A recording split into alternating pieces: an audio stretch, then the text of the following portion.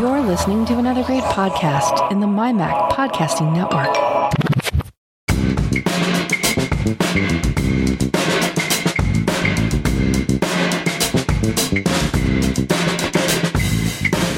Hi, Melissa. Hey, Lisa. How are you? I'm still tired. Still tired from last time. Yeah. I don't know if that's going to change. I should try to think of a better lie or something. I don't know. How are you? Well, it's good. It's 62 degrees right now, and if we were recording, I would be out there walking. It's beautiful. I had to go out this morning. It was beautiful. It's nice just to wear a denim jacket, not have to wear my heavy winter coat. Going to be beautiful all week, so hopefully I'll be able to walk.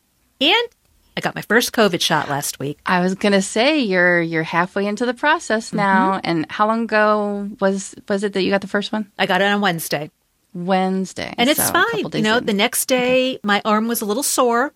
No big deal. It wasn't like, oh my God, I can't move. It was, if I reached for something, I could feel that muscle. No big deal. Typical. And I did shot. feel a little more tired, which I wasn't sure if it was due to me not sleeping or the shot. But from a lot of people I spoke to, they said that they felt a little tired. Not exhausted, not like, oh my God, I have to go to bed. But I did have to lay down for a few minutes in the afternoon. But otherwise, I was fine. If that's the worst of it, I'm good. Lethargy is like kind of one of the hardest symptoms, I think, to track because we're all so tired. So many people are so fatigued. And seeing as I don't sleep, I've never slept through the night in my entire life. Yeah, so how do you know if it's the vaccine exactly. or not? When my husband got it, it was like, well, it could be the vaccine. It could just because he's just really tired. And we have teenagers and he's working his butt off. And it's so hard to see because then you're like hyper focused on it. It's like, oh, is it a symptom? Is it a symptom? Is it a symptom? People are so, and me included, everybody's so hyper focused on the reactions to these vaccines because it almost feels as if, I guess, people are untrusting of it because they feel like it was rolled out so quickly. Meanwhile, there's people in my age group who are like, come on, just get it to us, I have no doubt that the quantity is going to be there, the supply is going to be there, but it's the rollout to get the darn thing. It took me over 2 months to get a vaccine appointment for my mother-in-law. She's getting it on a couple of days now, 25th. We're like counting down the days because it's one more family member that gets vaccinated, right? But, it's been depressing because here I am a geek. I'm a nerd. I should know how to do these things. I'm watching these reports of like 12-year-olds on TV and this other guy who are like finding ways to hack the websites to make them work so that they can get the vaccine appointments. And then they're like getting vaccine appointments for all these other seniors, because they're struggling to do it. I mean, that's been the biggest problem with the websites and the rollout has been that the first group that was eligible is the 65 plus group. And, the majority of those people struggle to use computers, just on a daily basis with, regular stuff. And then to go and have them try, an 80-year-old trying to navigate the website when we can't even do it. What was your experience like? Because I remember you saying something to me about how you had the appointment scheduled and then it went away and you had to redo it again. Well, you have like many, many sites that you in my father's case, I signed up for a bunch of different places. I signed up with CVS. I signed up with the grocery store that's giving it. One of the pharmacies with the county. So what they ended up doing is the local college is the one that's giving the vaccines to everybody. And I could never get on. Anytime I got there, it was like, no appointments, no appointments. Like, come on. Were you just logging in once and then were you refreshing it a couple of times? Well, there was just no vaccines there. And then what they did, what the state did is they opened up these other facilities around the state that were strictly for people who were over 65 and were in what they called underserved communities, underserved zip codes. Now, I don't know what underserved necessarily means. I believe what it meant was people in those particular zip codes had a very, very low rate of getting the shot. So I ended up getting an appointment for my father that way, which was, it was easy enough to do for him. But the bad thing was the location of it. There's nowhere to park. And my father is 90. So it's not like I can park 5 blocks away and say, come on, let's walk. For me, no problem. For him, no. Right. So it was access. I scheduled it for a Sunday so that my husband could drive and then he could just drop us off. Well, then as it turned out, I ended up getting an email from a commercial pharmacy that is, a a little further away from where he lives. Not that big of a deal. And at least, and I got it sooner. So this was not this Wednesday. It was the Wednesday before that he was able to get in. Actually, it was, I think I got it like on a Friday and then like that Wednesday. And that's a lot of logistics. And it had it had a parking lot. So it was easy for him to, for me to pull into the parking lot and walk him in. And, they were really, really nice. I had filled out all the paperwork for him beforehand. He just had to sign in a few places. They gave him the shot. They gave me the card for his next appointment, which, because it was Moderna, is 4 weeks later. We just sat in a room and they for just about... They just pre-populate the appointment. It's like, it's going to be on Wednesday. Well, it was 4 weeks, exactly 28 days later, 4 weeks, but it was at a different time, which was fine. Mm-hmm. And we sat in a room for 15 minutes just to make sure that, and there was other people in the room, and somebody would pop in and say, is everybody okay? Everybody feeling okay? And everybody was like, yeah, we're good. And then, you pretty much self-regulated. Mm-hmm. So when, But just to get the appointment, that's just hearing you explain it. And, I'm thinking about similar things in my own experience with my own family member. There's so many logistics. It's like you have to be a logistical coordinator to figure all this stuff out. You got to think about parking, got to think about access, walking up.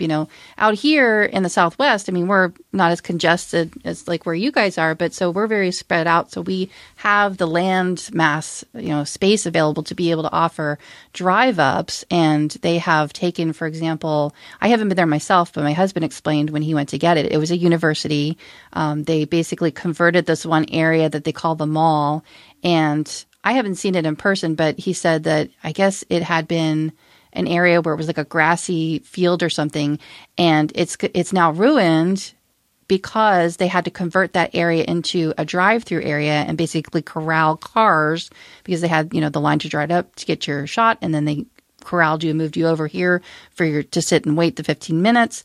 And so they're offering simultaneous walk up and drive up, and that's not something that would typically happen in that area. So now when this is all over, that area is going to have to be reseeded and redone and, all that kind of stuff, which is, it's low on the totem pole as far as priorities go, right? But so a lot of people I would hear saying, well, why do they offer walk up along simultaneously with the drive up? Why aren't people just driving up? Well, a lot of people don't have a car to do the drive up. They've taken either ride sharing or Uber or a bus to get there, and then they have to walk up. So like you were describing, when it's elderly people who have to walk the distance, that's really difficult. So access, not only just access to the physical vaccine to get it into your arm is tricky to navigate and schedule and plan logistically, but then trying to navigate the websites that are out there available. So like when you were scheduling it, would you just go on the website and check it? Did you refresh the page a couple of times? No. So on my end, they keep talking about refreshing the page, but that's always so frustrating to me because of the way that the sites are designed. You have to fill out this form with fields. So it's not just as simple like all the information stays there and then you refresh the page and you refresh the page and then, it was like you'd refresh the page and then you have to start all over again populating those fields. And remember last time we talked about how using a password manager is really helpful with that. Well, it's great when it works, when you have all of that stuff populated. Like, for example, I have my mother-in-law's, I have like a vault set up for my mother-in-law. So I have her ID card set up with her first name, last name, email address, birth date, all that stuff, right? I have like her, last four of her social. I have everything that I need because she gave me permission and I'm, doing it on her behalf to fill out these fields. But if the website isn't designed to be able to take advantage of that autofill, then you're barking up the wrong tree. You know what I mean? So refreshing the page and then trying to use a password manager to fill in, like you were talking about having a clipboard. I had some things where I could copy and paste from. That was a little bit helpful. So that made it a little bit better, but it was a nightmare trying to do it on an iPhone. So you have to do it on a computer screen. You have to do it from a desktop web interface. Even trying to load the desktop version of the website on your phone, it's still murderous. It's still just horrible user interface because you can't just simply reload the page. You have to keep filling out those forms each and every time. Did you experience something similar in like in New York State, there's a website you go to. It's called Am I Eligible? And then you fill it in. So they want your birthday. I forget now what they want. They want your birthday, which right there, that might be all they need. Right. But then they also wanted to know your they want your quote unquote. They want to know where you live, what your zip code is. Yes, do you work and do you live in New York State? And then are you a part of the medical profession? Are you a teacher? Are you a forward-facing public employee? There's all these different things. And then based on what your answer is, they'll say, okay, you are eligible. They don't tell you because of your age or because of this. They just say, okay, you're eligible. That brings you to the next page, and it shows you all the different sites in New York State. And then it shows the name, the city, and then it says available, not available. And more, it was always not available, not available. Oh, so it just told you right up, straight up. So what they ended up doing is in March, we just got New York State lowered the age to 60. This was 2 Wednesdays ago. They lowered the age to 60, and they also had thousands more doses available. So the college by us that's giving it, Wednesday morning at 8 o'clock, I'm in front of my computer because I said, I have to get my husband vaccinated before me. Because even though he's a public-facing employee, he still didn't fit the criteria until we got to the age. Because he's 60, he's 61. So I'm filling everything out, and there is this really long queue for waiting. But the computer knew I couldn't open 2 browser windows. It says, you already have a browser open. Oh, so it knew. Damn. So I've got one open on my phone and one open on my iPad. I figured, well, I'll do one for him and one for me. I think it was on my iPad. I finally because you're a concert goer. You've done this before. Yeah, it was like not your first rodeo. Oh yeah. So I finally get through for him. I'm like, yes, you put those skills to use. So I'm filling everything out for him, and then it just takes forever because you fill out It gave me a whole bunch, just a list of different dates. You can have on April 17th, and then you can say, okay, that there's 600 appointments available. I'm like, oh, this is awesome. Click April 17th, and then it has 9 to 9:15.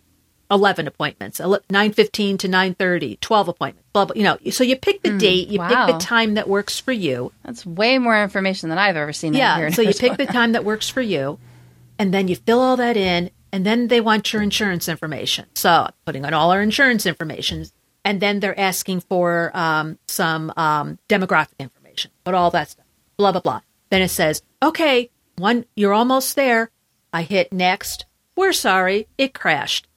Yeah. Oh, God. Did it really say that it crashed? Yeah. You got to start all over again.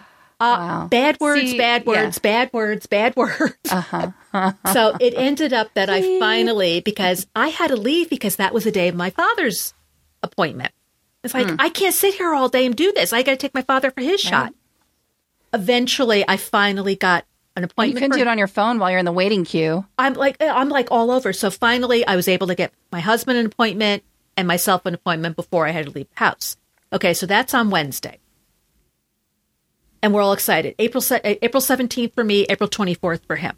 And my husband's very difficult because of his job. It's really hard to get a time for him. Well, 2 days later, I needed a couple things in Sam's Club, and I walk in, and there's this big sign. And it says, we have a COVID shot. I'm like, let me look into this. Low tech.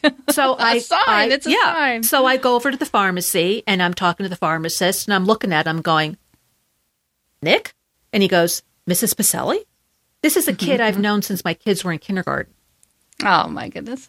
And I didn't know you were here. So that was kind of cool. And so what's the deal with the COVID shot? He goes, yeah, we're giving it to people who are 60 and above or have comorbidities. We can't give it to other types of people because it's hard for them to verify it because of their system. So anybody can walk in and say, I'm a teacher, and they have no way of verifying it. Right. So it's only for people with doctor's notes and over 60 because you have a driver's license. I said, okay. I said, what kind of appointments do you have? And he goes, we have plenty, but you have to do it online. So as soon as I was done, I went home. I made an appointment for the couple of days later. Wow. For the two of us. On their website. Yeah. I had to go to Sam's Club's website. I'm like, this is great. So I made an appointment for me on Wednesday morning, and I made an appointment for my husband for Wednesday afternoon because he's usually, comes home a little earlier on Wednesdays. So he had his done on Wednesday. I had mine. And I just said, don't cancel the appointment we have for April until we get our first shot. So once Yeah, I that got makes home, sense. I canceled mine. Once he got home, I canceled his. Same with my father. Gosh, no. Once I was I done wonder with how my many people father's, have done that, where they're I double can't- booked because you have to be. And you Sam's know? Club for us, it's a mile away. So it's super easy. So even if you did have an immediate reaction, I'm only driving a mile to get home, Yeah, as opposed to like 5 miles to go to the college to have it done. Right.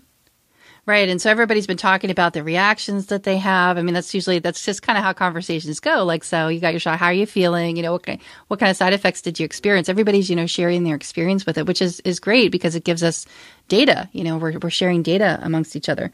I think some people are confusing the side effects as, oh, this is an allergic reaction, maybe you might want to not, get the vaccine, but no, it's like everybody has to understand it's an immune response. It's not a bad reaction that all these people are having. That's not to say that some people don't have legitimate allergic reactions to maybe, some of the chemicals that are in the vaccine. That's why they give you the website that tells you what's in it. Of course, I've looked at it, I'm like, I have no idea if I'm allergic to any of that stuff. So yeah, they have to monitor you. But for the majority of people sharing their experiences with it, it has been just that, a sore arm the first time.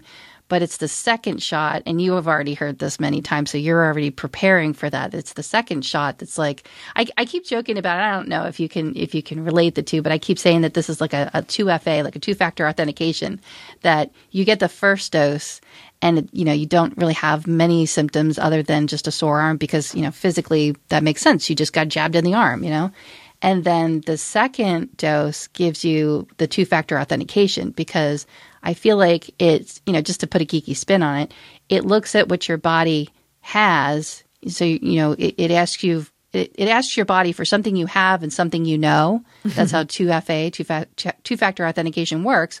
What do you know and what do you have? And I think the vaccine checks for that. And then, okay, you've confirmed that you have what we're seeking. Now you're going to feel really terrible.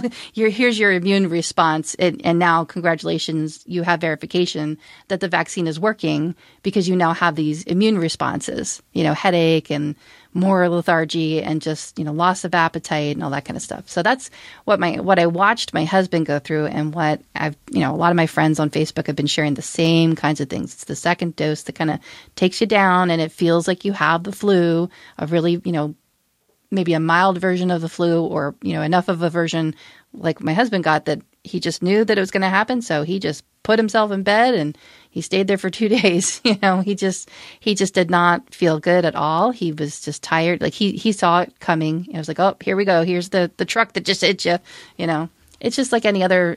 So in that case, it does seem like it's the flu. You get those kind of flu symptoms, but it's an immune response that you're going to recover from. You know that it's temporary and it's way better than actually getting the real virus. Yeah, and it lasts a day. I mean, when my son had it, he didn't 48 feel hours good. tops. He didn't feel good that evening. He felt lousy the next day, and then on the third day, felt great. Mm-hmm.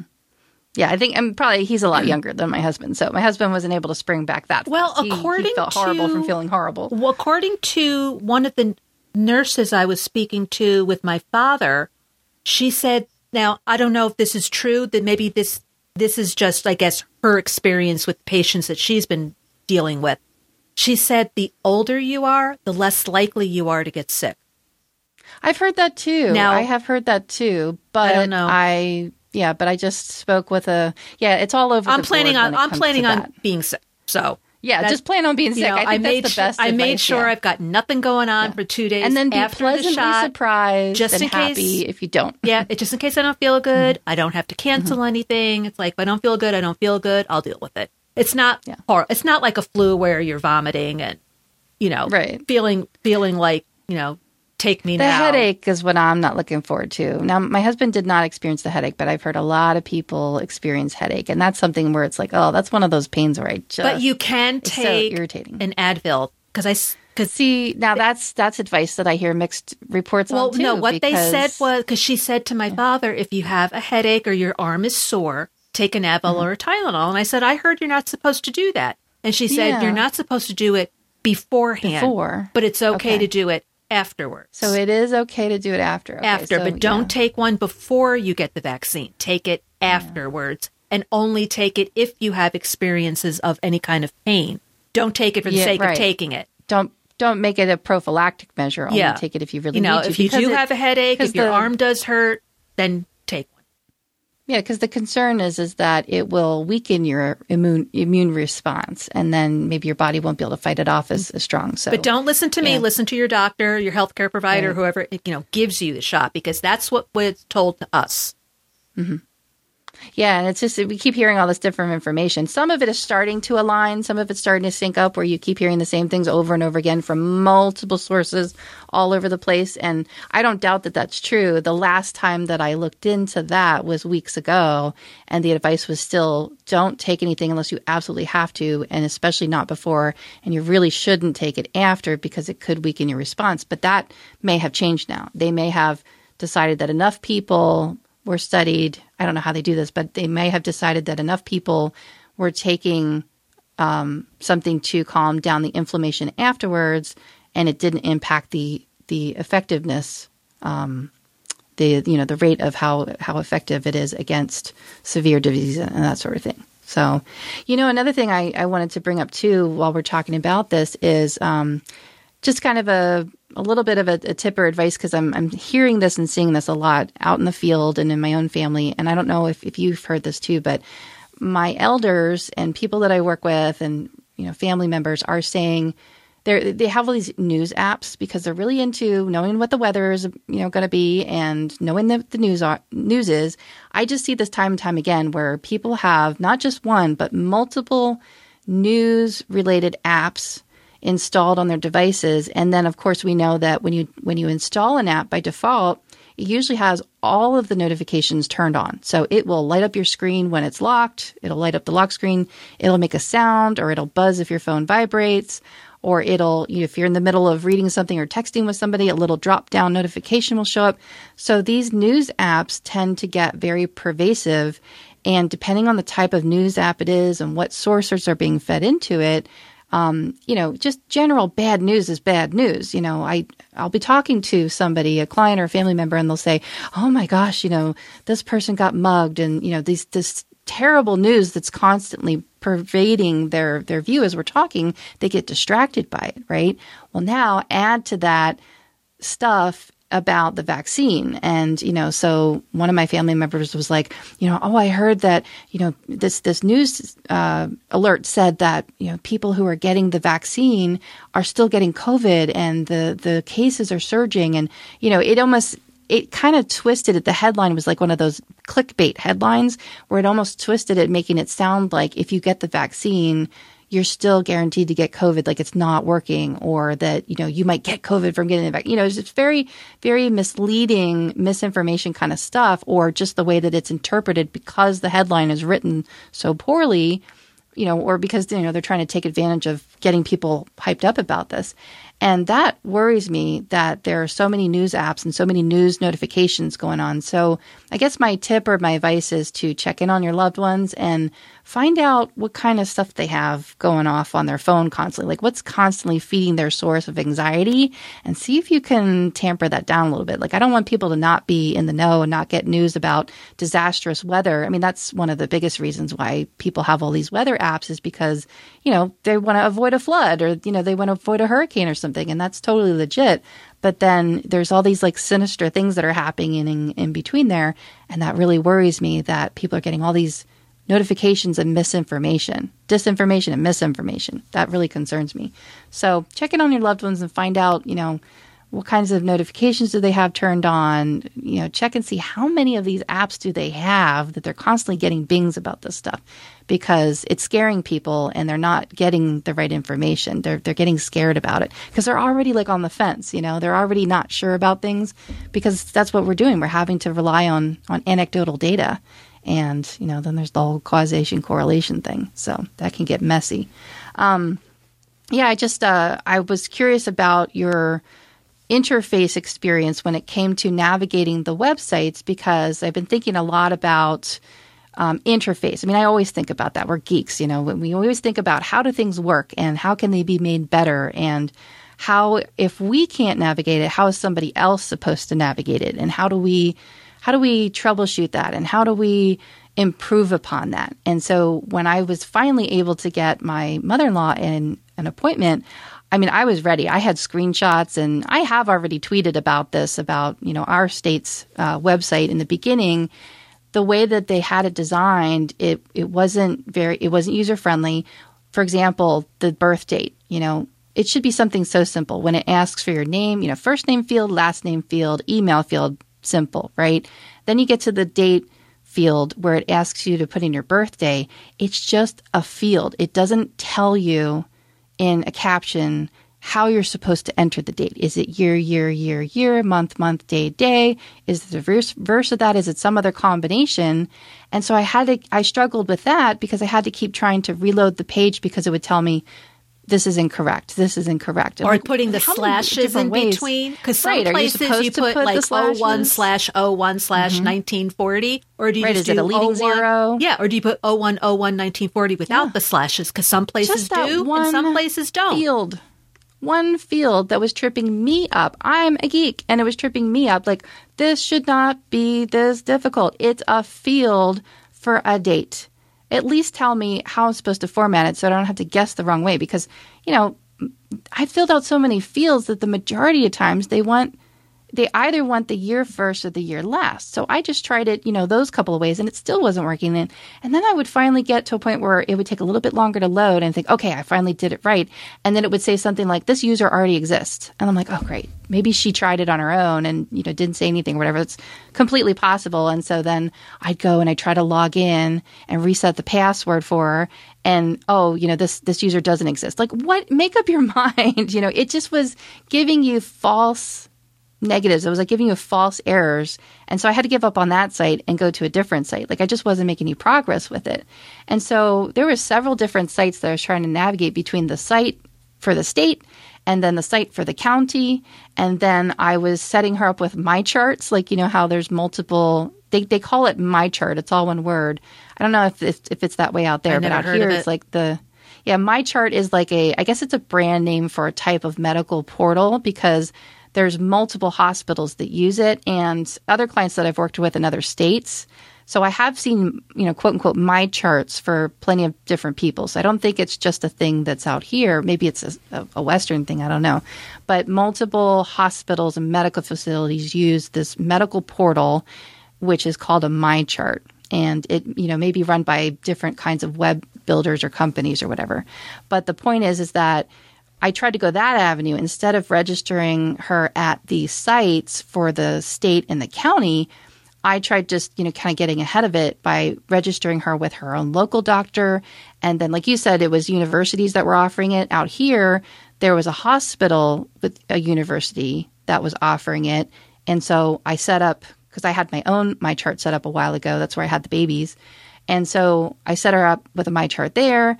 And then there was another hospital and I set her up with that My Chart because what I've also seen is that, especially for elderly patients, if they're already in the system and they already have a My Chart set up, what I have seen happen is, and this happened with my mother-in-law too, is you'll get a notification because they already have all your demographics. They already have all your information. And they'll say, here, we know you're eligible. Click this button to schedule your appointment. So then that's what I was doing also. I kept going to the different My Charts to try to schedule. But there again, it was a form where, yes, they had all her information, but what they were asking was a series of other health-related questions that could change over time. So they had to keep asking it. So, for example, it was like, have you received convalescent plasma in the last, whatever. Then it was, have you already received the first dose? I mean, they should know that, but they were still asking about it. Yeah, same questions. Because you could have gotten it somewhere else. They don't know. So these are all variable. Have you have you been out of the area in the last 14 days? Have you come in contact? Have you ever tested positive for COVID? Do you have a fever right now? They refer to it as a febrile illness. It's like these things I had to keep clicking. No. Like, advance to the next screen. No, advance to the next screen. So that was what was really frustrating, was the different screens that kept loading that you had to keep clicking through. So like in your case, by the time you keep clicking through all that stuff, the appointment that you set out to schedule could be gone. So it is very much like, the joke is that us, people in our generation are good at this because we're used to Ticketmaster, we're used to eBay, and we're used to having to refresh pages, and we're used to having to navigate multiple screen after screen after screen. You and I know how to anticipate that, but older folks, not so much. This is not something that they have a lot of experience with for the most part. And so they don't know what to anticipate. And so they get really flustered by it. And, they'll give up a quarter of the way through because, they just think they're doing it wrong. And so it's very frustrating for everybody having to advance through screen after screen after screen. And that's what takes so long. And by the time you get there, then the appointment's gone. So what finally happened was I was so upset of going through all of this stuff. I was like, what really is upsetting me? Like, what is really the problem here? Why is this so difficult? Why can't I just get this done? Why doesn't it just work? So I started documenting. I started taking screenshots. Like with the state site, I had taken a screenshot, and I posted it. Like, this is what's wrong with this page, and this is what's wrong with this page. Look here. It doesn't tell you, how to fill out the date. Now, I did notice that I'm not taking any credit for this personally, of course, but I did notice that months later, that state site now, it does have the date format in it, and it is easier to navigate when I tried it. It's like finally they improved upon it. They finally changed the wording so that it read correctly. I mean, there was grammatical mistakes in it, for crying out loud. Oh, I mean, you and I are like really hip to that, right? Like we're always looking for things like, is this a scam? And, is something spelled wrong? So I'm hypersensitive to that. When I see things that are not formatted properly, I think to myself, I know this is the state site. It says .gov, and I know it's got the padlock. I checked all the things, but why is this spelled wrong, or why is this not phrased correctly? Government websites are not known for their good pages. They're good sites. I mean, when we try to looking through. Like right now, I've got an IRS question as far as my father is concerned. Try finding a phone number where I can call somebody. Yeah, it does not exist.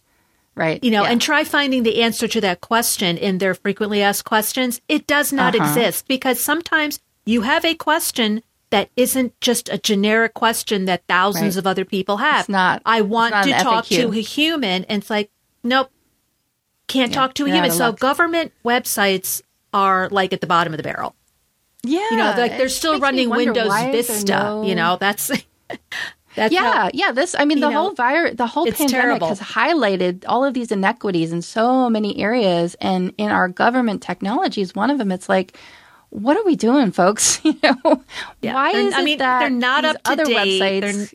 They're poorly coded. Why can 12-year-olds build better servers? Why is it that my teenager can build a server? Like him and his Discord buddies, one time in the beginning of this, they built this script that would tell them like the daily toll or the daily death toll, the daily case count and stuff like that every time that they went to this one page. I mean, the kids are building this stuff. There was, talking about hackers, we'll get into that next. There was a 12-year-old kid that they reported on. He did it for his bar mitzvah project where he built a script online that would, help reload the pages. And he was helping elderly people get their vaccination appointments. This one little kid. I mean, why is it that people are able to build these things and script these things and design interfaces, and yet we can't get these people into the government somehow to do these things? Why aren't we paying these people It's to been a complaint revamp our of systems? years and years and years that no matter, whether it's the federal government, your local government, your state government, they are so... my husband deals with New York State because he owns a business and he has to pay taxes and blah, blah, blah. And I will hear swearing when he's trying to do something because they'll send him a letter and they say, you have to do this, this, and this. And he says, okay. And then he goes onto the website and will say, the website is down for the next 3 days. It's like, but you told me to come on the website and do this thing. Right. And now you're not letting me do this thing. Right. So people are having to find ways to hack their way into this. When I finally was able to get the appointment, I finally got to a page where, and you could see it like change in progression, the design over the course of weeks that I kept trying to log into this and get something. I finally got to a page where there was a button I could click that said, okay, just show me what vaccines are available around me, or show me, didn't say, what the vaccine availability was, but it showed me locations that had it. So instead of having to try it, okay, we'll try it this version. Oh, nope, didn't get anything. Okay, we'll try this version. Because originally we were going to stick to drive up, and then we talked to her and we were like, we're probably going to have to do walk up. Okay, let's try the walk up. So I was constantly going between the two versions, the two ways that you could access the shot. and having no luck. And then finally I got to a page where I landed on it and it gave me the calendar. And I thought, oh, I am so mad at this. Like I had all my screenshots documented, like where I was going to go do a whole tweet blast about this is a problem and this is a problem. And I may still do that because it's still a problem. Now that, I had the appointment for her, I still got to go through it for myself and the rest of the family. Right. And so I was all ready to like just complain about this and just because that just is cathartic for me, right? And so I thought, oh, I'm so mad. And I just kept pressing Command R. So I just thought, I'm just going to keep refreshing this page and refreshing this page. And lo and behold, I finally reached a page where I could keep pressing refresh. And it finally like lit up. It was so funny. It was midnight. And I finally pressed refresh. I was so mad. I think I mashed the keyboard button down. I was like, oh, I'm so frustrated with this.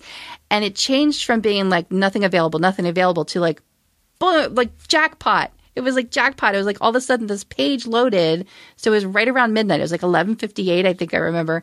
And all of a sudden, all of these dates lit up. I was like, and I said, and Nate was working in his office. I was like, Nate, come here. You got to see this. I said, I think I can get her an appointment. I started crying when I got done with this because it was just such a cathartic relief to finally get an appointment. Like I couldn't believe what I was seeing. It was like the jackpot, Because that's when you have to do it. Because I've heard that from other people that I got up at 4 a.m. to check the website and they had appointments, but by 8 o'clock they didn't. Yeah. Right. And that's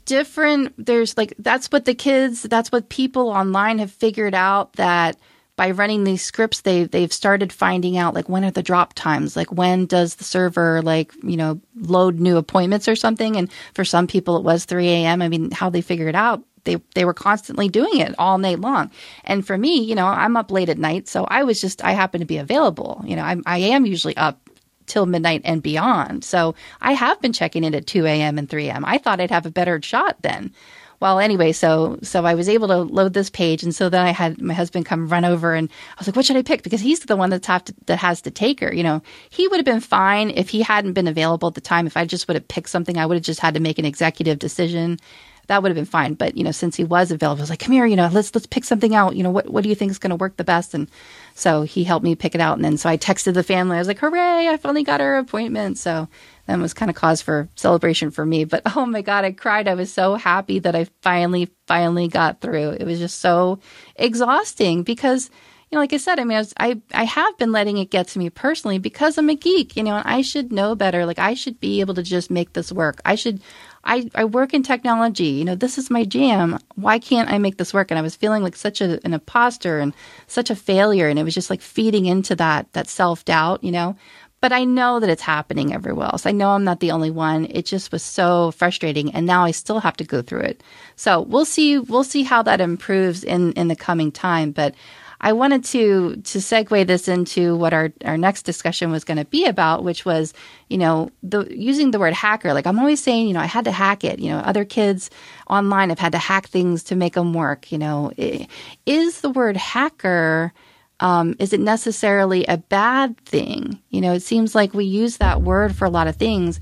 And there was an article put out by the Register recently, and I just thought this was really interesting. The headline reads, it's from the Register, and it reads, so it appears some of you really don't want us to use the word hacker when we really mean criminal.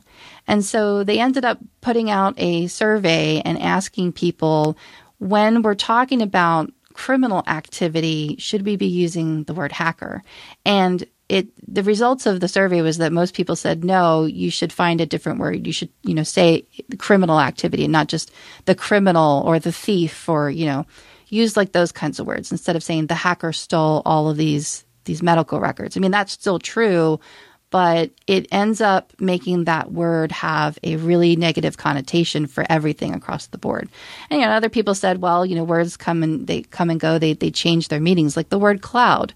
We now know that the word cloud could be clouds in the sky, or depending on the context, it could be cloud computing and cloud storage. So I just thought it was interesting. I added I'm going to add that link to the show notes, and you can take a read and see what you think for yourself. But what do we talk about this all the time. We talk about scams is what we really talk about. But when you think of the word hacker, is the first thing in your mind necessarily a bad thing? Or do you think it can go both ways? Or what do you think we should use when we're, I mean, this, I know I'm sounding like, the political correctness police. I just think vocabulary is interesting. I think that our words mean something, like we've been saying this all along. You shouldn't be calling it the China virus. It's the SARS-CoV-2. You should be using the proper names for things. I'm all about that. And so, when I see stuff like this, I think, we really should choose our words more carefully, because a lot of people just think that they hear the word hacker. Like, if I have to be careful of what I'm saying. If I tell my clients, I'm like, oh, that's okay. I'll just hack you. I'll just, hack you back together. That probably really puts them off. I have to be careful how I say that, because when they've been hacked, they only think it's a bad thing. But there are ethical hackers. That's what I consider myself to be. I think ethical hacker needs to come up with a new word, not hack. Like you were quoting from the article, coming up with a different word for the negative. I think we need to come up with a different word for the positive. Yeah, a lot of people said that too. And I mean, I don't have a complete opinion formed on this, but I was thinking that too. Like maybe we do need a new word for that so that we can claim it, so that when we say it, that's what it means and it doesn't put people off. Because people are hacking into your computer, getting your passwords, getting your financial data. They're hacking in, like you said, to medical records. They're stealing. Hacking is stealing. Mm-hmm. Stealing some sort of data. So I know but then there's 35 life hacks to make your life, more enjoyable or something, tie your shoes ahead of time and then slip them on your feet or, something like that, like life hacks. What do we do with words like that? We'd have to reinvent. But that has a word in front of it. That has an adjective in front of it. A life hack. True. What you put in the show notes, ethical hacking, like what your kids were doing. They were ethically hacking to find out how many cases there were. About that 12-year-old who was trying to get appointments for other people. He was doing something ethical. He wasn't trying to hurt someone. He wasn't trying to steal. So maybe what we need to do is change that word hacking to, I don't know what off the top of my head. I mean, you're crafting a solution. It's part craft, I think. Maybe the word craft needs to be in there.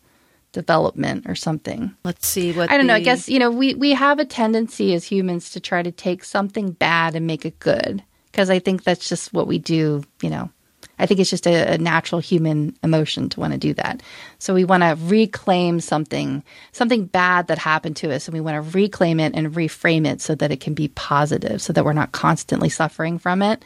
So I wonder if that's what has happened to hack over time. Yeah, I mean, I don't know that it was always a good thing. I think that I'm maybe looking at the dictionary right now. Mm-hmm. I'm looking at the dictionary app right now, and I put in hack under thesaurus. And if you use the word hack as a noun, as far as a person, now that person's just a hack.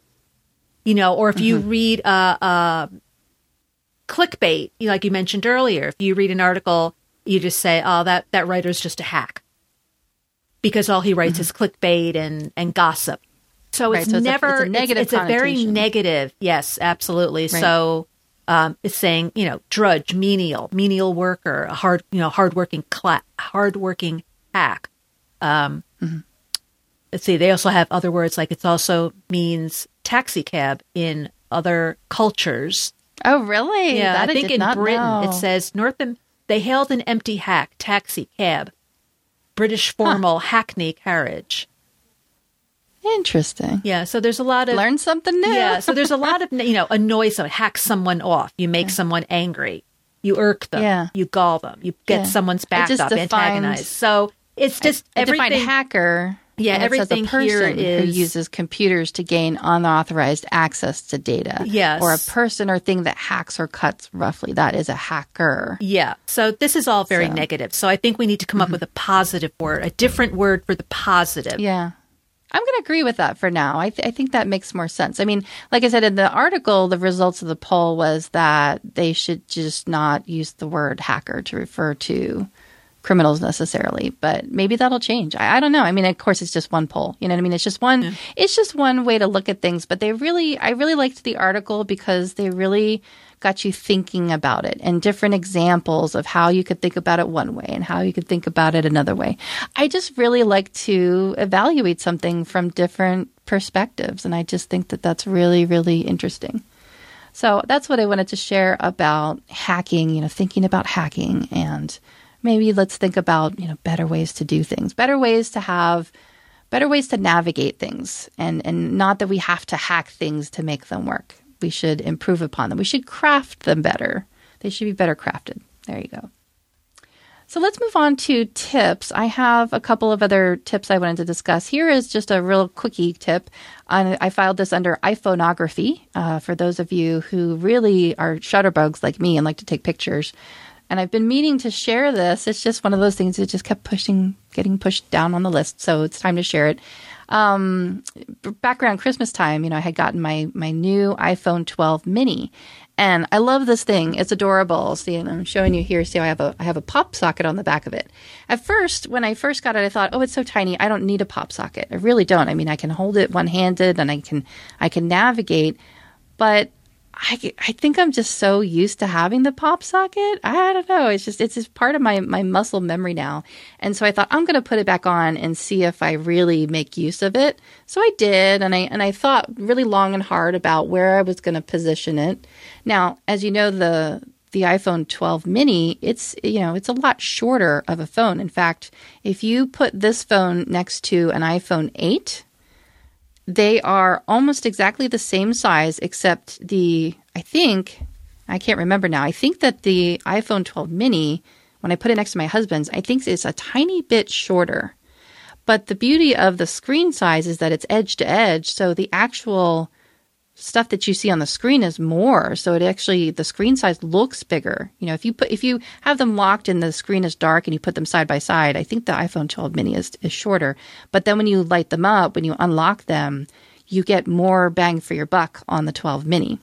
So that being said, when you hold it in your hand and depending on where you have your pop socket placed, like I discovered, so you can see how my pop socket, it's a pretty design. It looks like a stone. But then around the edge of it is white. So the little platform that it sits on is black, but the edge of the pop socket, and this is one of those things where I have the kind where they're hot swappable. So you can twist it and it comes off. So I can change the designs if I wanted to.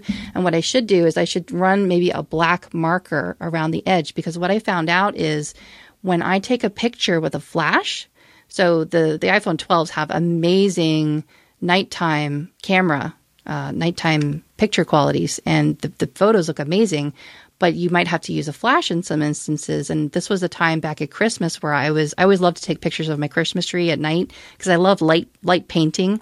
And so I was taking shots, and when I went to look at them, I noticed that there was this halo. And I thought, maybe my finger got in the way, because that is something I had to learn, to keep my finger out of the way, because it is much, much shorter than what I'm used to shooting with. And I kept looking and evaluating it, and I finally figured out, no, it's the flash glare from the flash bouncing off of the edge of my pop socket. So my tip is that, if you have one of these models where I'm showing Elisa, I have the kind where you can take the pop socket disc off. So you might want to, I know that the pop socket kind of helps your hand steady for taking the picture better, but you might want to consider either, like I said, putting a black mark around the edge, or finding a pop socket that has a black disc on it, or just taking the disc off, or making sure that it's pushed in and out of the way.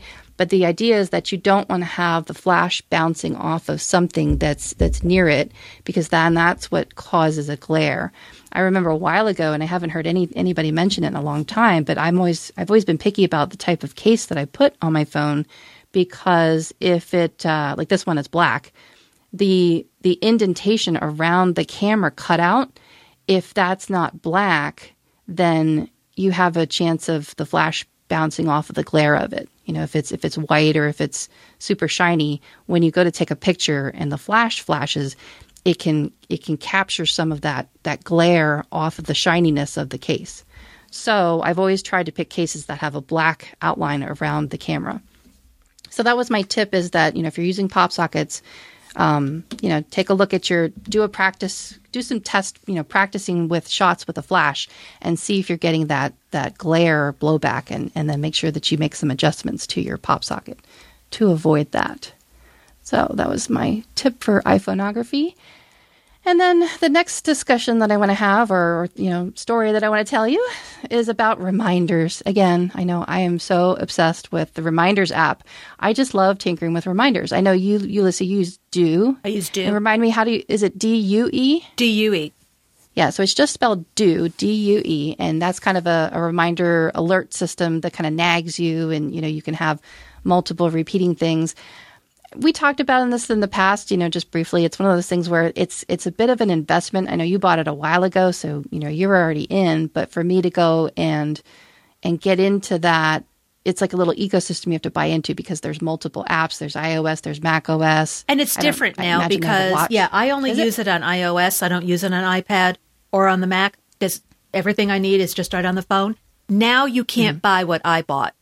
I think I paid $5 for it, and it was now it's a subscription model, which is fine, but what the subscription offers me is not worth it to me.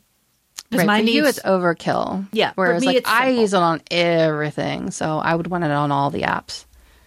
I think the reason why I went, well, actually not I think, I know, the reason why I went to Do is because Reminders was just so horrible.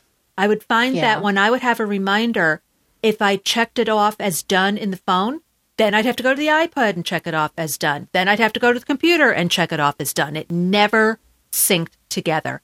Never. Well, so that hasn't been a problem for me, and that part has been working, and it's been working quite well for a while. So it was really just the cost barrier that keeps me from doing something else because I'm just so picky about these things. I like I said, I like to tinker with this stuff, and for me to go and spend a lot of money and then come to find out that it just does not suit my needs. I do not like this. It's either overkill or underkill or whatever. So, and then there again is I try to eat my own dog food. I try to keep things simple. I try as hard as I might to use the built-in systems. It's not that I'm opposed to using third party. I mean, I love 1Password.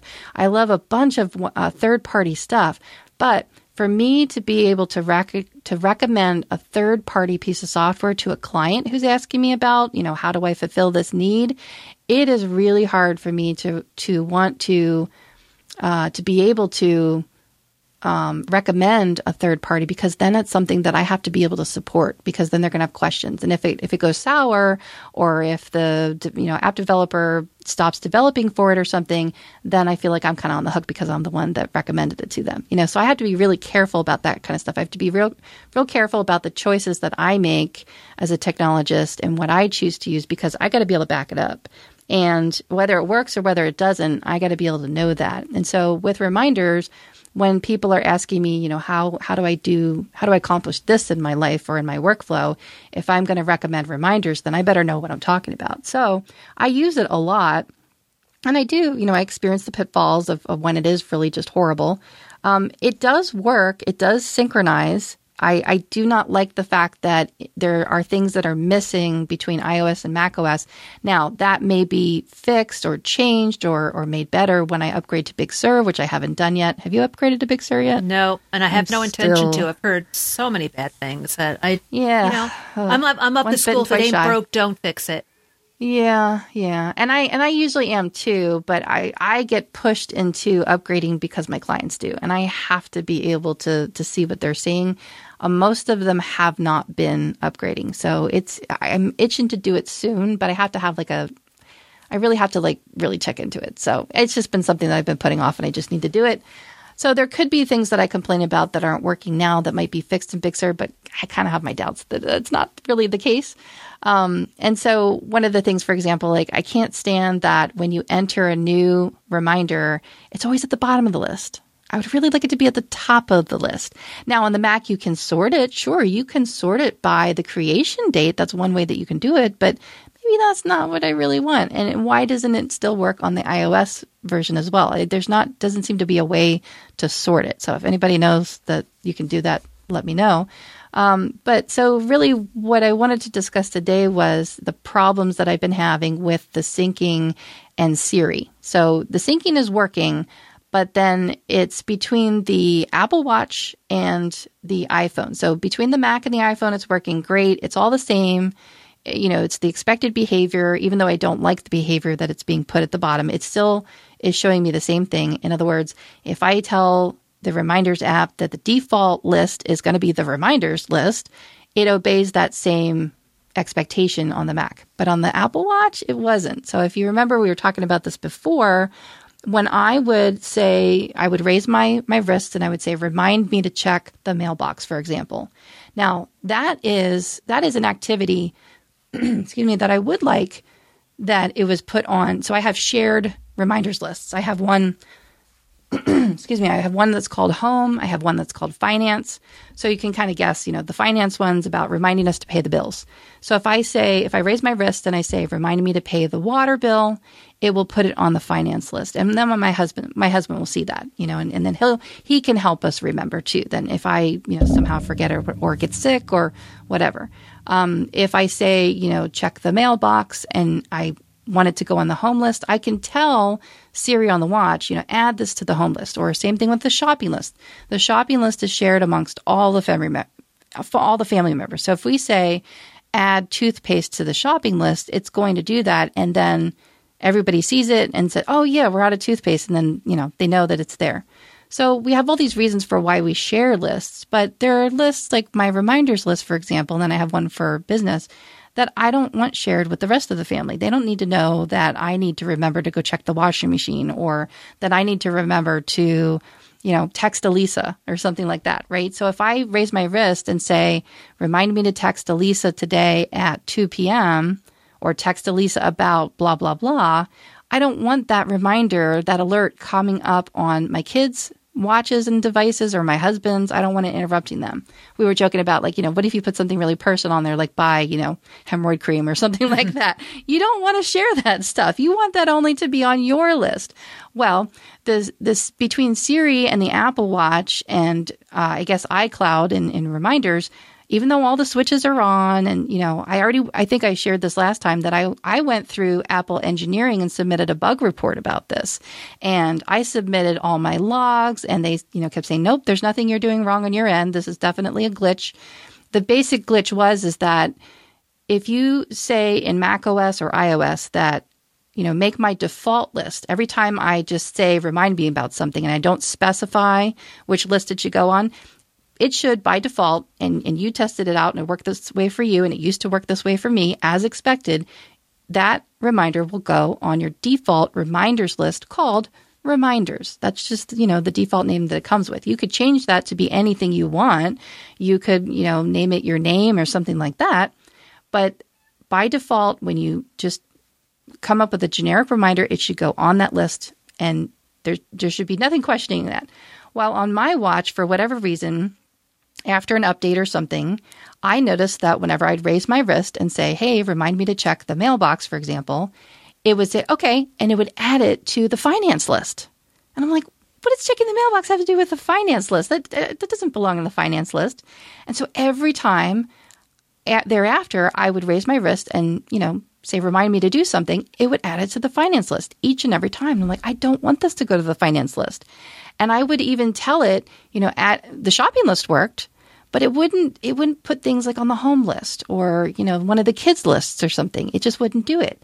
And it kept reverting back to every time I try to change it to a different list, it would always go back to the finance list. That was what the watch thought the default list was, despite it being set properly on my iPhone and my Mac. So that was the problem that I was experiencing. And like I said, I raised this all the way up to Apple engineering and submitted my diagnostics and all that kind of stuff.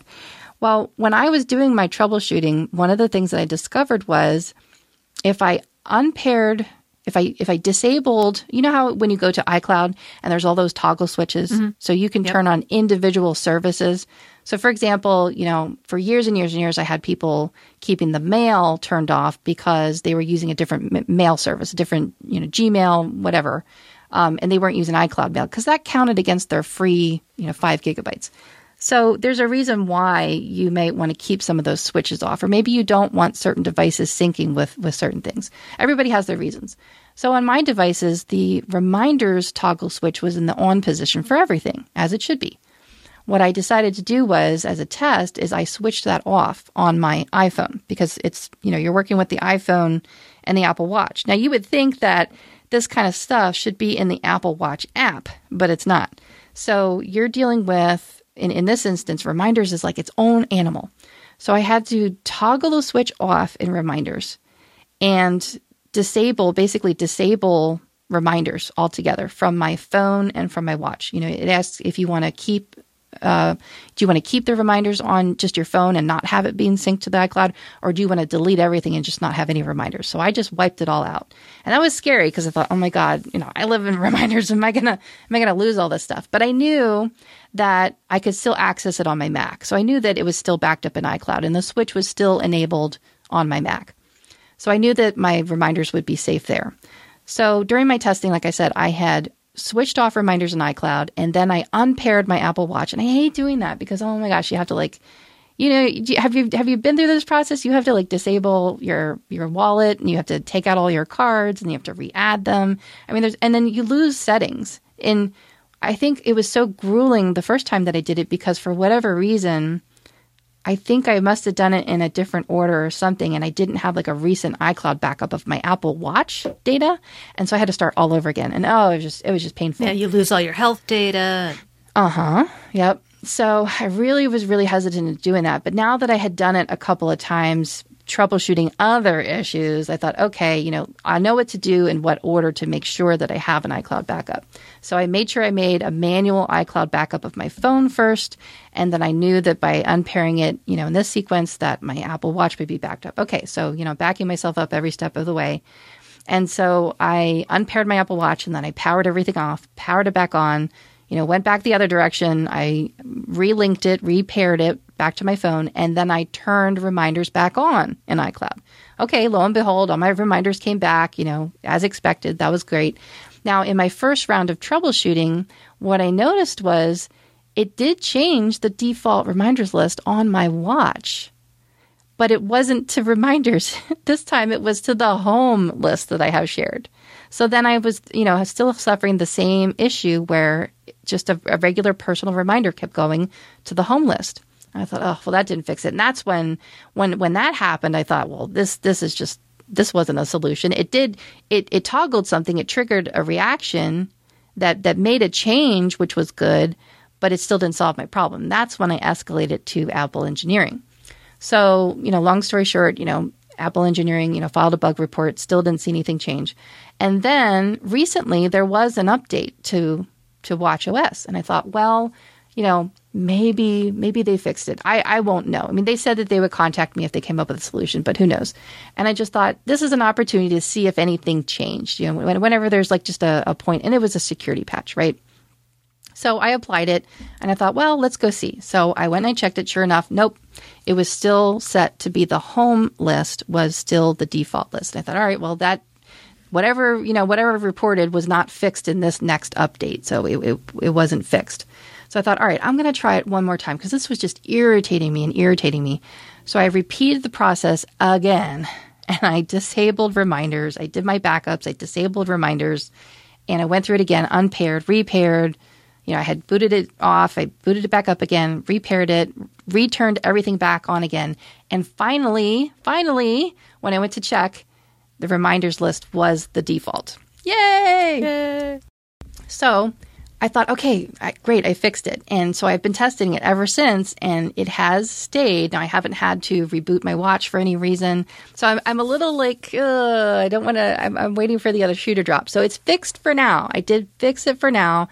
That finally seemed to be the solution was to just keep doing it. And I mean, and that has happened in other scenarios too when you're troubleshooting. If you just keep rebooting it, if you just keep trying it, eventually it works itself out. I just didn't have the patience to do it with this so many times in a row because it is so time consuming. I mean, there's only so many hours in the day.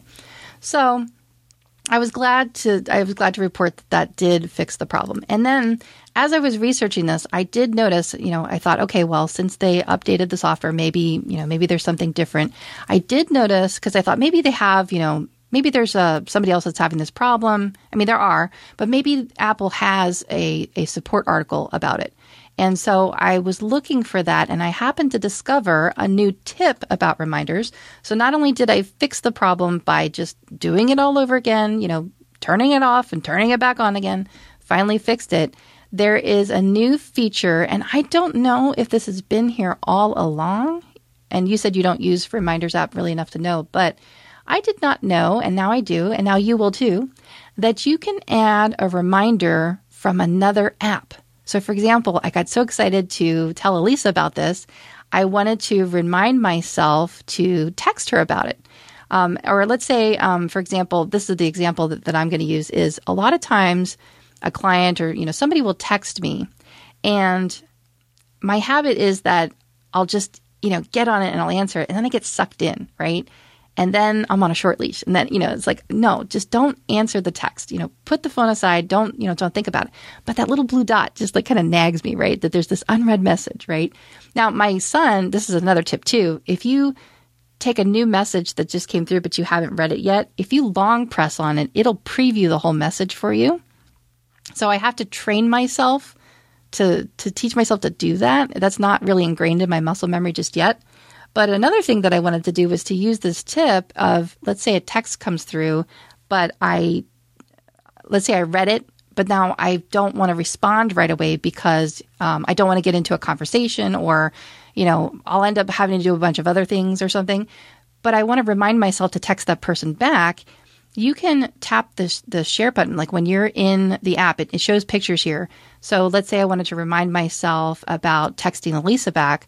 I could tap the share button and then tap the messages and then, start saying, text Elisa back, like add myself a reminder with a date, with a time, that sort of thing. And it was funny because when Elisa and I started the show today, I had set this reminder 2 weeks ago, the last time we talked, and it did come through, like it worked. It was like, okay, remind me to tell Elisa that I fixed this problem and this is how I did it. And oh, by the way, did you know that you can add a reminder from another app? So I put the link in the show notes. Now, when you go to this article, it's an Apple help topic article. So you know how they start with HT and then there's a number. So the title of this is Use Reminders on Your iPhone, iPad, or iPod Touch. And then, of course, it goes through, and this was what I was looking for, like what can you do with reminders? How can you fix a problem? That sort of thing. And so if you scroll all the way to the bottom of the page and then go back up a little bit, it is the second one from the bottom, and it's called, the header is Add a Reminder from Another App. So that's what you want to be looking for in this article. And it has pictures and it has more details about how you can do that. And I got excited because this was last published. It didn't say it was revised, so this might be a new article, but it said the published date was March 6th. So this is very recent information. So if you go to this article and you're running iOS.14. What are we at? 14.4.1 now, I think. I think that's the latest patch. If you're running the latest version, then this information will be updated and legit for you. So give that check that out. I'm going to put the link in the show notes for that. So that was a tip for reminders, troubleshooting. If you're having problems with the default lists, that's what finally worked for me, and how to add a reminder from another app. Okay, let's move on to our next topic, which I call geekery. This is about smart homes, and this will probably be the last topic that we talk about before we wrap up, because this is just really fun. Do you have smart devices in your home? Like you have your Googles and your Amazon things, right? Yeah, but I don't use them for turning on lights or anything like that. Mine's just, hey, A lady, play Sirius XM, play Pandora. Okay. That's it. So you're reciting the incantation for, I like to call it incantations and spells. You're reciting the incantation to get your smart device to play something for you, right? Correct. Did it just hear you? No. You haven't said the trigger word. No, because I have an A-word echo right here, so we don't need it to start playing Sirius XM right now. So you have Google devices and Amazon devices. I don't have any like Echoes or Dots or anything like that. But what I do have is I had bought over the holidays, and I don't remember what the brand is. I'll find it and I'll put that in the show notes as well. These are smart light bulbs. So they basically have a Wi-Fi transmitter inside of them. And they're not HomeKit compatible, because I've looked high and low and all of that stuff, even over the holidays. It was just really expensive. I just wasn't, because I wasn't sure how much we would like it. It was one of those things where I kind of wanted to tinker with it, and I wasn't sure how much I wanted to invest in it. And we're just not in a place financially to be buying that kind of stuff yet. All of the HomeKit stuff is just really super expensive. But they have knockoffs, and they have, other brands available. You just can't use it with the home you can't use it with the home interface that's built into iOS. So I found these bulbs, these like off-brand bulbs. I forget what they're called, but they're basically, they're smart bulbs. You screw them into your lamp just like you would any other bulb. There's a QR code you have to scan, and there's a little bit of setup. There is an app that you have to use that's called Smart Life. And I mean, this is really popular. There's a lot of, just looking over Amazon and other places and, researching on the web, there are a lot of smart switches. We also have an outlet that we were using for the Christmas tree. And so now we have 2 bulbs and an outlet that are linked to this app that's called Smart Life. And so you use that app to set it up. Like I said, there's a QR code. You create an account. You can share it with your family members, and that's what we have done. So I set this all up, and I developed, it took me a little while, but I was so proud of myself once I did it. I pulled it off. I am now able to say, I call them Siri incantations. I can say phrases like firelight on. And what that will do is I took the bulbs and I made a setting where, there's different themes and stuff. And again, I don't know if you've ever seen this or tried this, but instead of just having the bulbs glow, you can make them flicker, or you can make them, in this case, kind of turn on or off. They kind of go soft and bright, soft and bright. You can set moods, in other words, like mood lighting. And a couple of years ago, somebody gave my husband for a gift an LED bulb that goes in a lamp. It's not a Wi-Fi bulb, but it's one of those bulbs. Have you seen them that when you turn them on, it looks like flames? It looks like rolling fire inside of it. And I think it has 3 settings. It has just basically a glow, just a warm glow that's just continuous. And then it has one where it fades in and out. And then it has a flame that looks like fire, and that looks like real fire flickering. No, I've never even heard of that. Oh, it's really cool. So that's another one I should put in the show notes. I'll try to remember to find because there's a whole bunch, that are made by different companies, but it's basically a fire LED bulb. And my husband just loves that look, So we put that in. We have a set of 3 lamps in our living room. One of them is like a floor lamp. So we put the fire, so that's why I call it firelight. We put the fire bulb in this floor lamp. And then the other 2 lamps on either side of our couch on end tables. And so I put the smart bulbs in those lamps, right? Well, so the floor lamp is plugged into a smart outlet switch, and then the bulbs, all 3 things between the smart switch and the smart bulbs, they're all running through this Smart Life app. And what's really cool about it is you can control it from an app or a shortcut. Remember when we talked to Scott about shortcuts? So he would be very proud of me. I'll have to show him what I did. But I made a shortcut then so that I can just tap it on my iPhone and just turn the lamps on. All 3 of them at the same time, because they're all linked together between the switch and the 2 bulbs. And then you can also do it on your watch. So as long as you have the app running, like I have it set to be one of the favorite apps that I can get to quickly. And then in addition to that, you can add it to Siri. So even though it's not HomeKit compatible, you can still add these shortcuts that you make, or themes or whatever that they're called, and you can add them to Siri so that when you speak a certain phrase, it will run that script, so to speak. So I have one theme set up where if I say firelight on, it will turn all simultaneously at the same time. It will turn on both of the end table lamps, and it will turn on the floor lamp. And the floor lamp will be in like flicker mode, right? So it'll be that kind of rolling fire. Now that one kind of cycles through. So depending on how many times you've run the script, it may or may not be the glowing, but usually it is. Usually it's either glowing pulse or it's the fire. And so that lamp kind of flickers, right? And then the end table lamps I have set to do this kind of a pulsating, I don't know what it's called. It's called glow, I think it is, where it'll dim and brighten and dim and brighten, not very fast, not so that it's not, freaking your eyes out, but just a slow dim and brighten.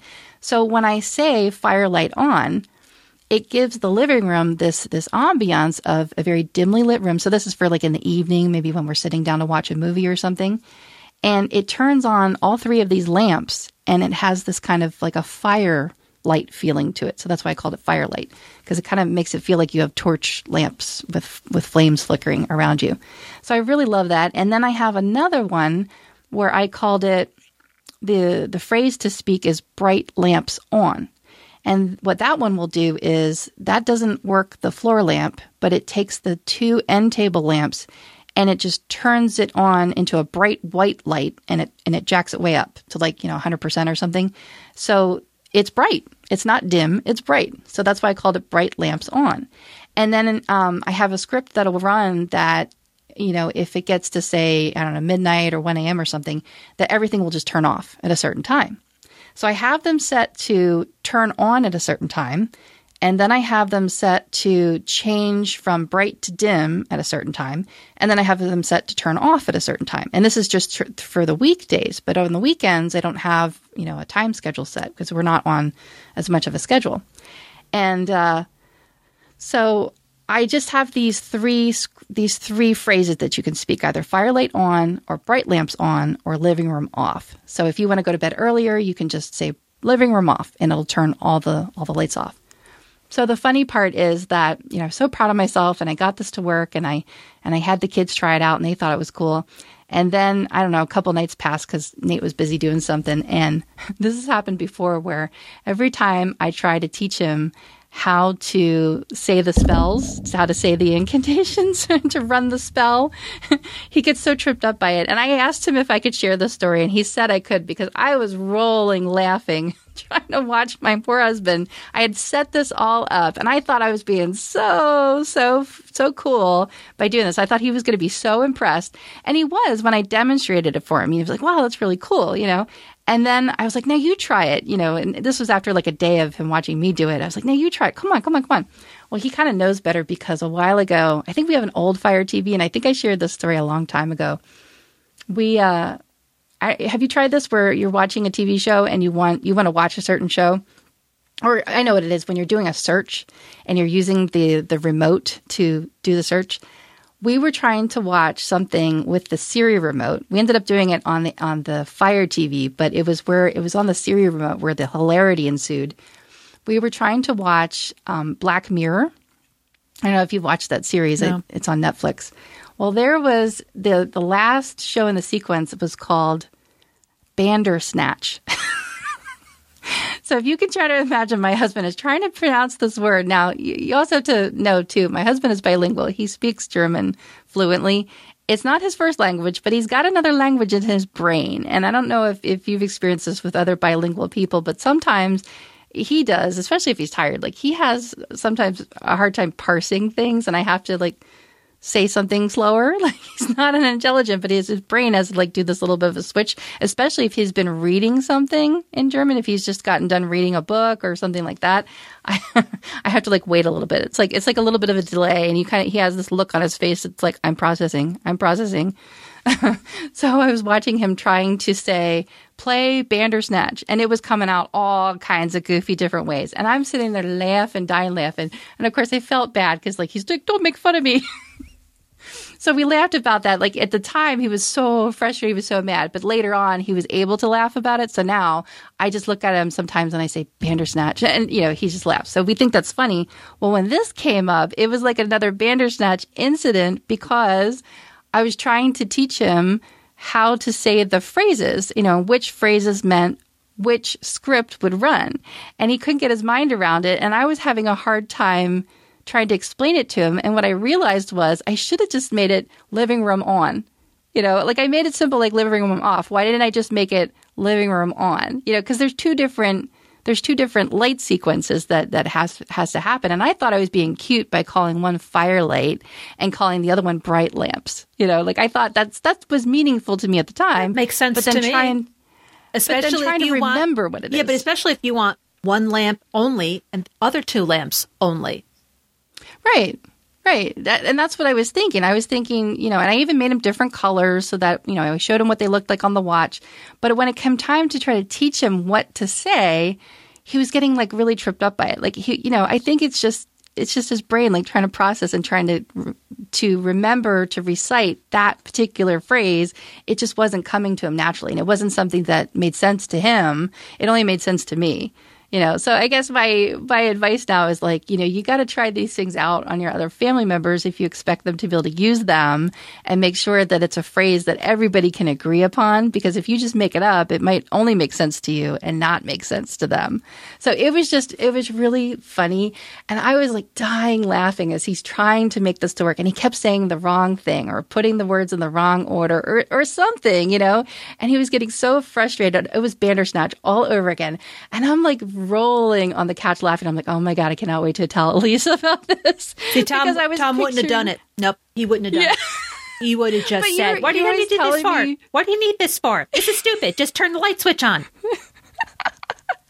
And every time I think about stuff, like when it comes to like trying to show my husband something about technology, I laugh because you're always telling me stories about you trying to teach your husband something or trying to fix something for him. And he's like so frustrated and just so ready to throw it across the room. And I could hear your voice, like, saying something. And I was imagining you trying to teach Tom how to do this. And the more I thought about it, and the more I'm watching my husband just struggle with it, the more I just started to laugh. And I felt bad because I wasn't trying to laugh at him, but I was really laughing with him. Like, yeah, this was dumb of me. Like, why did I make this so difficult? Because I thought it was sense to you. Sweet. It would have made sense to me. It doesn't make sense to them. Right. It just doesn't. It really just doesn't. I mean, that's how it is with technology. Like, it does make sense to me. Like, wrapping up the show, we're talking about how it might have made sense to the people who designed the websites at the time, but then you release it onto the masses and they're like, what the heck is this? It doesn't make sense. It's not working.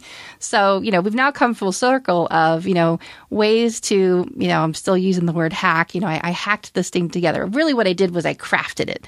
I crafted a series of automated scripts with phrases that you could speak, spells and incantations that you could say to make your living room do stuff, to turn the lights on, to turn the lights off, to make the lights brighter or dimmer.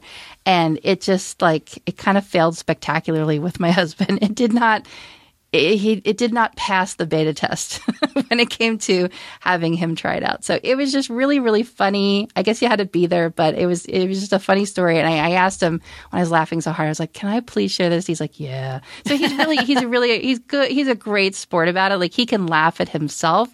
Of course, it's very frustrating at the time when it's happening, but he really can, sit back and laugh at himself and just see how really silly this was. And I said to him, like, all right, I'm going to change it. I'm just going to change it to, living room on. And at least he'll be able to turn one set of lights on with just that one phrase. So that's my homework now, is to modify that script and change what they say. So I thought that was just a lot of fun. And then this other stuff I'm going to save till next time. So we're gonna wrap it up here where we are. But I thought that would be a fun little experience to share with you all. So we are going to be doing a future episode on Apple Fitness Plus, which, as I've said before, I really like. So we're going to get a little into how it works and what the offerings are and so forth. But we would love to have your input on that episode. So if you are a subscriber to Apple Fitness Plus, we want to know what you think about it. And if you tried it and you didn't like it, we want to hear that too. So you can send us an email, or if you're really feeling adventurous, record a short voice memo, add that to the email. That'd be really adventurous, though. Really adventurous. And we will play those on the episode, your thoughts about Apple Fitness Plus. So, Melissa, for all those people that are going to do this, and we're talking to you, Scott Wilsey. How would they get that email to us? Well, we have an email address. It is podcast@geekiestshowever.com. That's one way that you can get to us, just straight up old-fashioned email. We will get it and we will respond. Another way is if you're on the Twitters, you can tweet us at Geekiest Show. And if you are on our website reading the show notes right now, as you should be at geekiestshowever.com. That's where you should be on the web. And there's a contact us form there. There's also comments on the show notes. We would love to get a comment that isn't spam for once. That would be wonderful if we actually knew humans were reading the blog. So did I cover all the bases? I think you did. So we look forward to hearing from you. And if you don't want to talk about Apple Fitness Plus, you want to talk about something else, that's always welcome too. So we're going to wrap up this episode. We thank you so much for listening, and please stay safe. We will talk to you again very soon.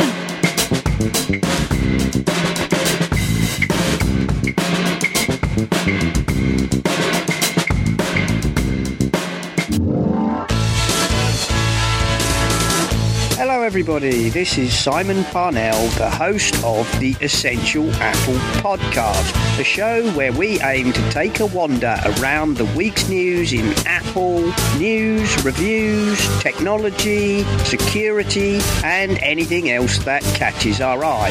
Plus, from time to time, we like to have guests from the industry who we get to tell us about their products, their services, their history, their philosophies, what drives them, and of course, just what makes them tick. That, plus a bunch of friends talking about the news in Apple. What more could you possibly want? Check us out on the My Mac Podcasting Network